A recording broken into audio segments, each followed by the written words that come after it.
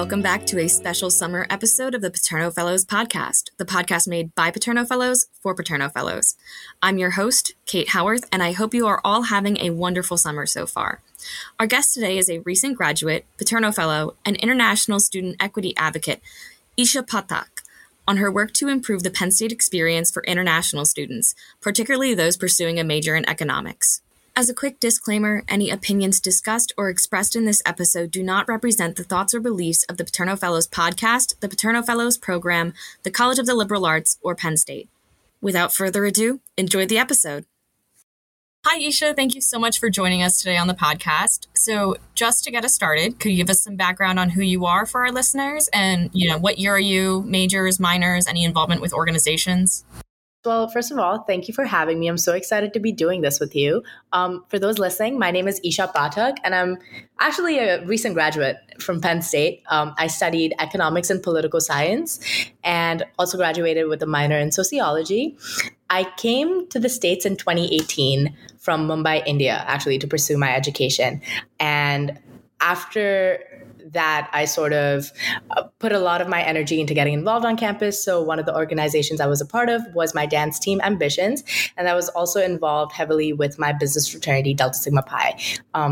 So those were the two main organizations I was part of, but I also helped out with a few research labs on campus, including the Leadership Development Center that was sponsored by Deloitte. And I'm really excited to be here today. That's super cool. I think I've seen your dance group perform before, and they are incredible. But the main thing we're talking about today is, the economics major. So, which was one of the degrees you graduated with. And so what was the problem with it before? Sure, of course. Well, it gets a little technical, so bear with me for a little bit. But how it works is when I came into the country in 2018, I came in on what's known as a student visa, which is a F1 visa. So when you come into the States on an F1 visa, you come in with 4 years of educational tenure and then 1 year of OPT. So the OPT period after you graduate is essentially the time period in which students can pursue a job that they have or use that time to find employment opportunities within the United States. Now, what becomes critical in this time period is that more often than not, students use that one additional year after graduation to apply for one of the most competitive visas in the United States, which is the H-1B visa. Now, the H-1B visa is a work visa, and the reason why it's so competitive is because every year only 20% of individuals that apply for it actually get it. So that's 2 in 10 international students that at Penn State would actually have a shot at getting that visa because it is drawn from a lottery. So in applying for that visa, every year you get one opportunity to do so.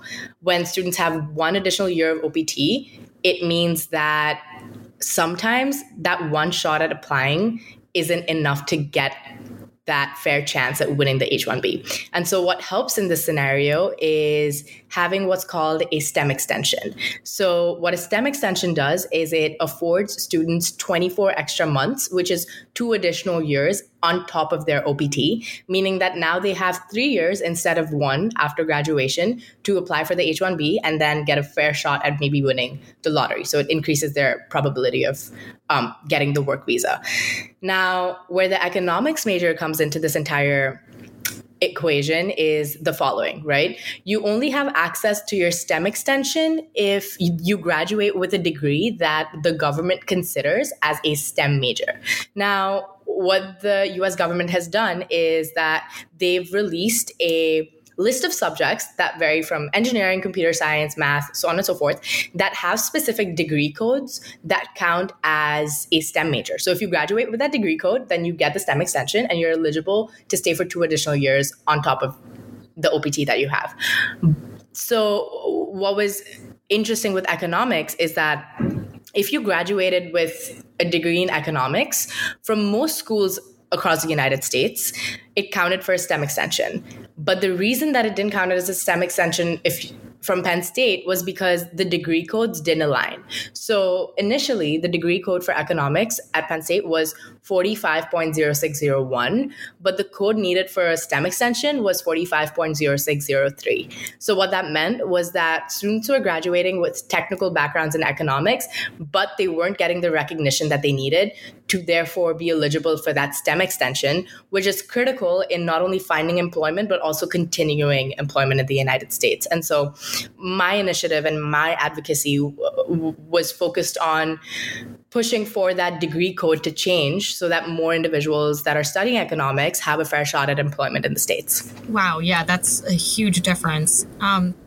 So for those of us who might not be aware, could you explain what OPT stands for potentially? Yes, so the OPT is basically the optional practical training period. So the OPT, or the optional practical training period, is where students can basically just use those 12 months after they graduate to accumulate work experience or just get employment in the United States.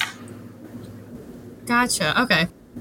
And then just because I'm not aware of it, do you happen to know, I'm just asking a bunch of questions because I'm lucky enough that it hasn't happened to me, but for the lottery for getting the visa that you need to stay in the United States, how does that selection process work, and like what kind of criteria do they look at? Sure. So as far as I'm aware, the H-1B lottery it's a lottery. So you put your name in, and more often than not, okay, let me backtrack a little bit actually. How it works is so you can only enter the lottery if you have a job in the United States. The reason for that is that in order to enter the lottery successfully, you need a company that sponsors you. So that sponsorship from a company basically adds credibility to your entry in the lottery and says this individual can productively contribute to the economy. Therefore, they deserve a shot at getting access to this work visa that gives them 3 more or 6 more years in the States, right? And so how it works is you find employment. The company that you're employed at then puts your name in the lottery for you. So they sponsor you and push your name through. And then once you're in the lottery, though, it's all up to the government. And it's it's all by chance. So there's no way to predict whether or not you're going to get the lottery. There's a few criteria that you need to enter the lottery. That being, you have, like I mentioned, you have an employer, you've graduated, you have a bachelor's in a specific area that you're focusing on. And if you have a STEM extension, then you need to make sure that that degree code aligns with what the government releases. But once you have those 3 things and your employer pushes for it, there's nothing you can do. You just wait. So it is kind of scary and daunting. So yeah. Yeah, that's terrifying. Not to mention just that's a whole other can of worms in the U.S. immigration system where it just there's a whole thing. No.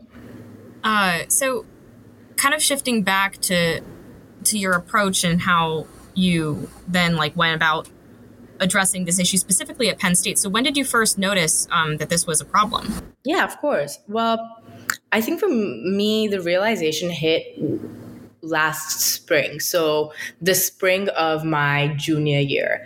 And it's kind of when I realized that my cousin actually went to school in the United States as well, and he also graduated with a degree in economics. But when I spoke to him about his visa processes after college, he mentioned that his degree did count for STEM. I also had another friend of mine who graduated from an Ivy League school who double majored in economics and English, and she still had access to the STEM extension because of her economics degree.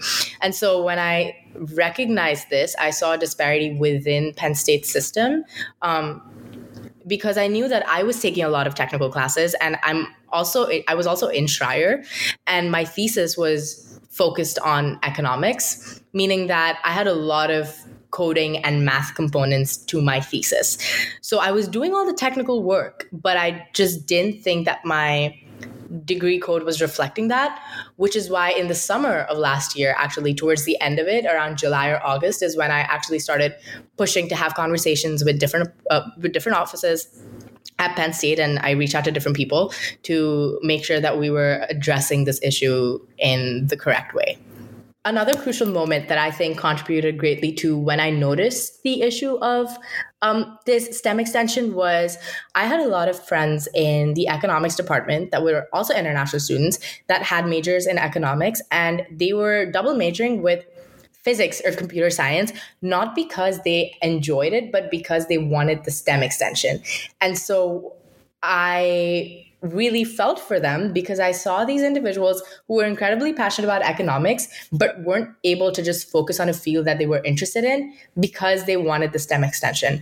And so that sort of personal relationship with my peers is also what made me recognize this gap, but also motivated me to push for change even more. Yeah, that's great. Congrats on graduating, by the way. That's Thank you. awesome achievement. Thank you. So then, once you noticed that there was an issue, how did you, begin your approach to combating the problem? What plan did you come up with a plan? What was the general move? You were like, this is a problem. How do I move forward? What did that look like? Right. So I think that when I first recognized the problem, I realized that it wouldn't be enough to just have conversations. So I knew very early on that conversations were just one part of the problem. But I think that the second part of the issue that I wanted to discuss was bringing more light to international student equity on campus. I especially think that that was important because as like I mentioned, I'm from India. And so as a woman of color, and also as an international student, it placed me in this weird intersection of identities that I hadn't seen addressed before, which was of international students and people of color. I think there's a lot of great opportunities for people of color on campus that are evolving constantly and are catering to their needs. And I think that those spaces are so important. But I wasn't able to find spaces that addressed my issues as a woman of color, but also an international student. So once I recognized that that was sort of central to my thesis, if you will, of advocacy, my approach was to take that mindset into every conversation that I had. So the first thing I did was I reached out to the different offices we had. So I reached out to DISA, which is the International Student Advising Office, for those of you who aren't familiar. And DISA is sort of responsible for educating students about the visa process, educating them about the technicalities that lie behind their employment when they're at Penn State and also after they graduate. So I spoke to DISA. I also spoke to the Global Studies Office. I additionally then went ahead and sent out emails to the Dean of Liberal Arts, who is Dean Clarence Lang, and I also reached out to Dean Mather in Stryer. Eventually, I was also able to have conversations with Dean Page, who is the Associate Dean at Liberal Arts. And so I focused on two main offices and then the two colleges that I was most involved with, which was Stryer and Liberal Arts. Yeah, that sounds like a great start. And there are a lot of really helpful people. I recently spoke with Dean Mather, and he's just great. Yeah. And then, okay, so what you kind of explained, the resources at Penn State you utilized. You went to different colleges and different people who are at the head of those colleges.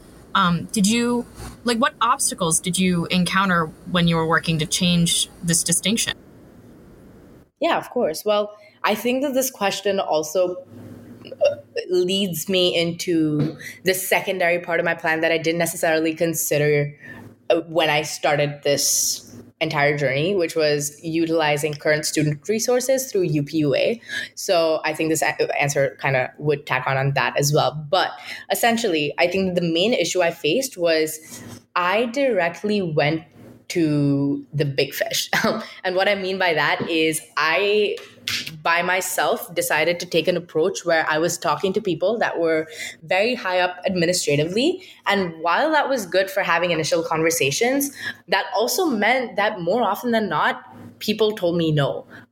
When I spoke to the economics department or global studies or DISA, a lot of their answers were, I'm sorry, but the code can't be changed because if it was in place to begin with, then there must be a reason for it. The second argument that I was faced with was that the master's in economics from Penn State classifies as STEM. And so if you want the STEM extension, you can pursue a master's. The issue with that debate, though, is that not every student has the financial ability to pursue a master's, and also not everyone wants to. A lot of people like myself want to start working after college. And so I didn't want to pursue a master's and put off a year of working. And so the main issues were that I faced a lot of no's, and that a lot of individuals told me that I could just pursue a master's instead. So when the no's were consistent in early September, I decided to reach out to UPUA through my friend Dan Risser, who's in my business organization. And he got me in contact with the president of UPUA at the time, who also graduated this past spring. Her name was Erin Bose. She's great. And I think that with UPUA and through her as well, I saw a monumental shift in my approach, only because now I had people that were so successful at navigating a system that was as huge as Penn State. With their help, I was able to reach out to the right offices, get in contact with the provost, and I was also able to have more effective conversations with Dean Page and Dean Mather. UPUA was able to help me structure my advocacy, also because we started creating, I'll call them student packets, to make other people more aware of the issue at hand and make it more digestible for people to understand. And so once UPUA sort of joined in on my efforts, I was able to have more successful conversations, which then led to more successes. So once that sort of got taken care of, I completely attribute the success also to Dean Page and Dean Mather, who were able to push on things on the more administrative side of things. And so once they became more aware of this issue, they were able to coordinate movement with the Bursar office and also the economics department to push for the degree code to change, which is when eventually in January, I heard back that the code had changed. And it was probably the most exciting thing I'd heard ever at Penn State.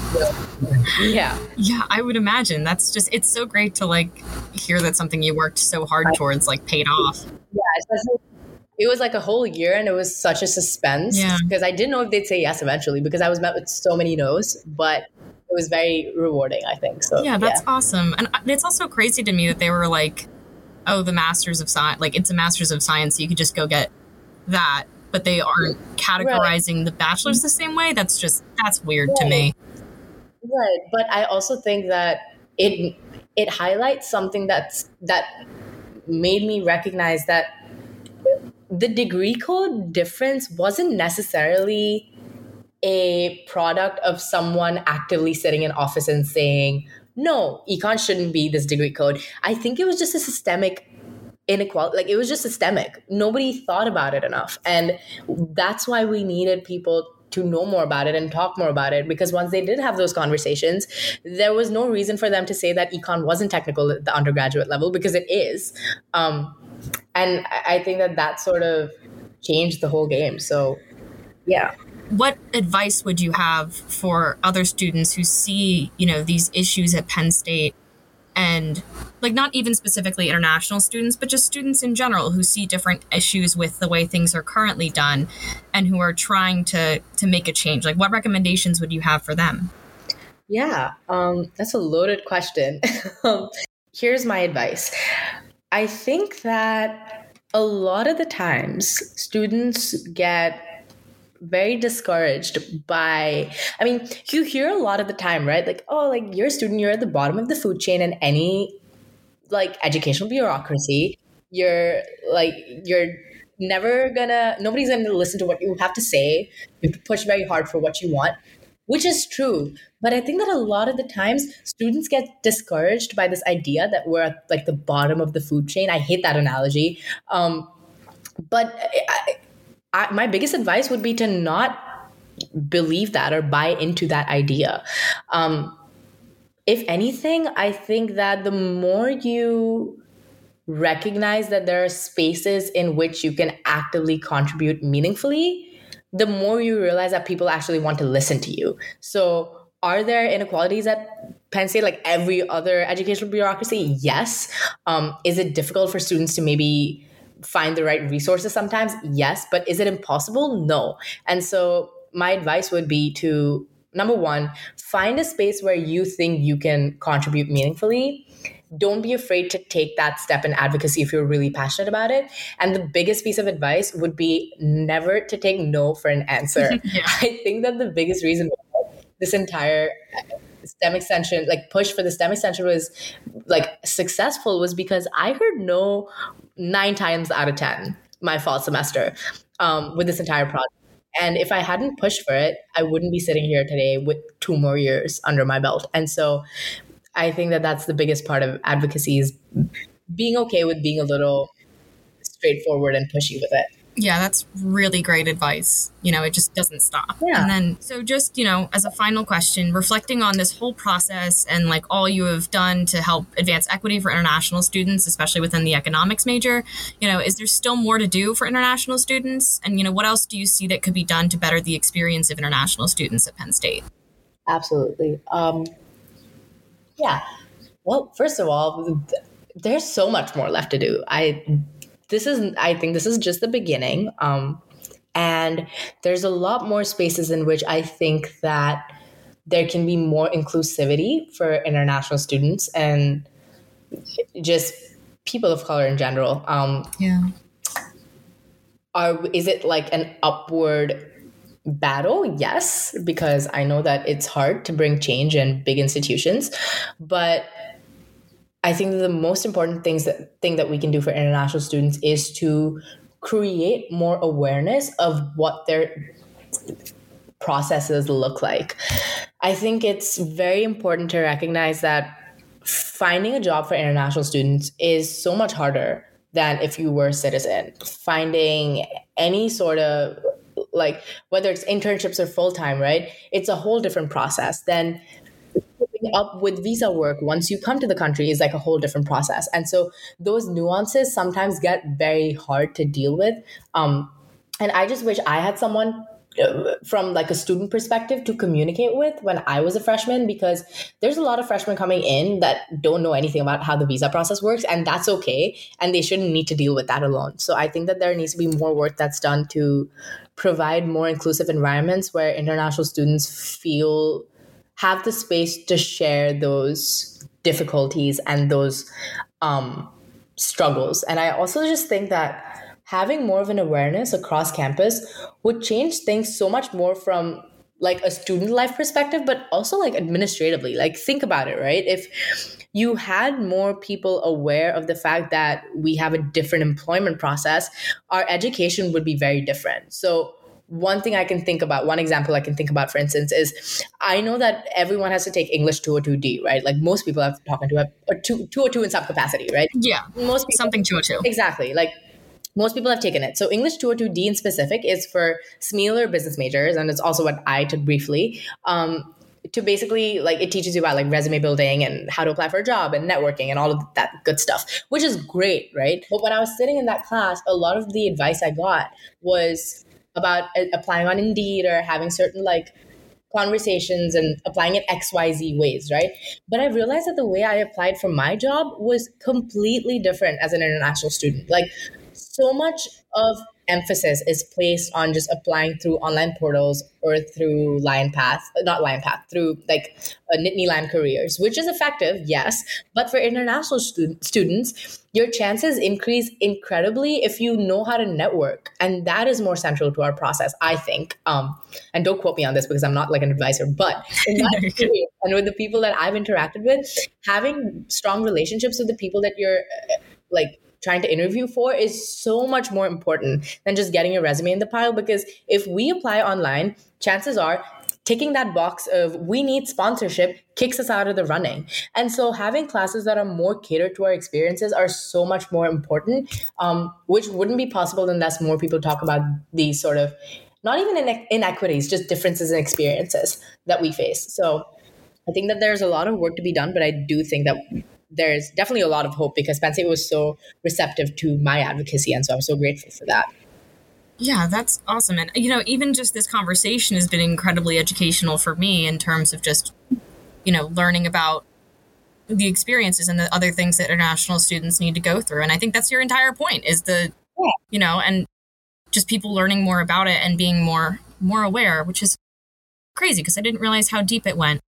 But yeah, well, congratulations again on graduating and on everything you've accomplished here at Penn State. It's been such a pleasure talking with you, and thank you so much for coming on the podcast today. No, yeah, thank you so much as well. And I'm so grateful that you were able to give me this opportunity to talk more about international student equity. And I think it's really important. So I'm excited to see how Penn State shapes up after I graduate. Yeah, it's super important. Okay. Thanks again. Bye. And thank you, listeners, for joining us on this special summer bonus episode of the Paterno Fellows podcast. Keep an eye out in the fall for new episodes of the show wherever you get access. See you then.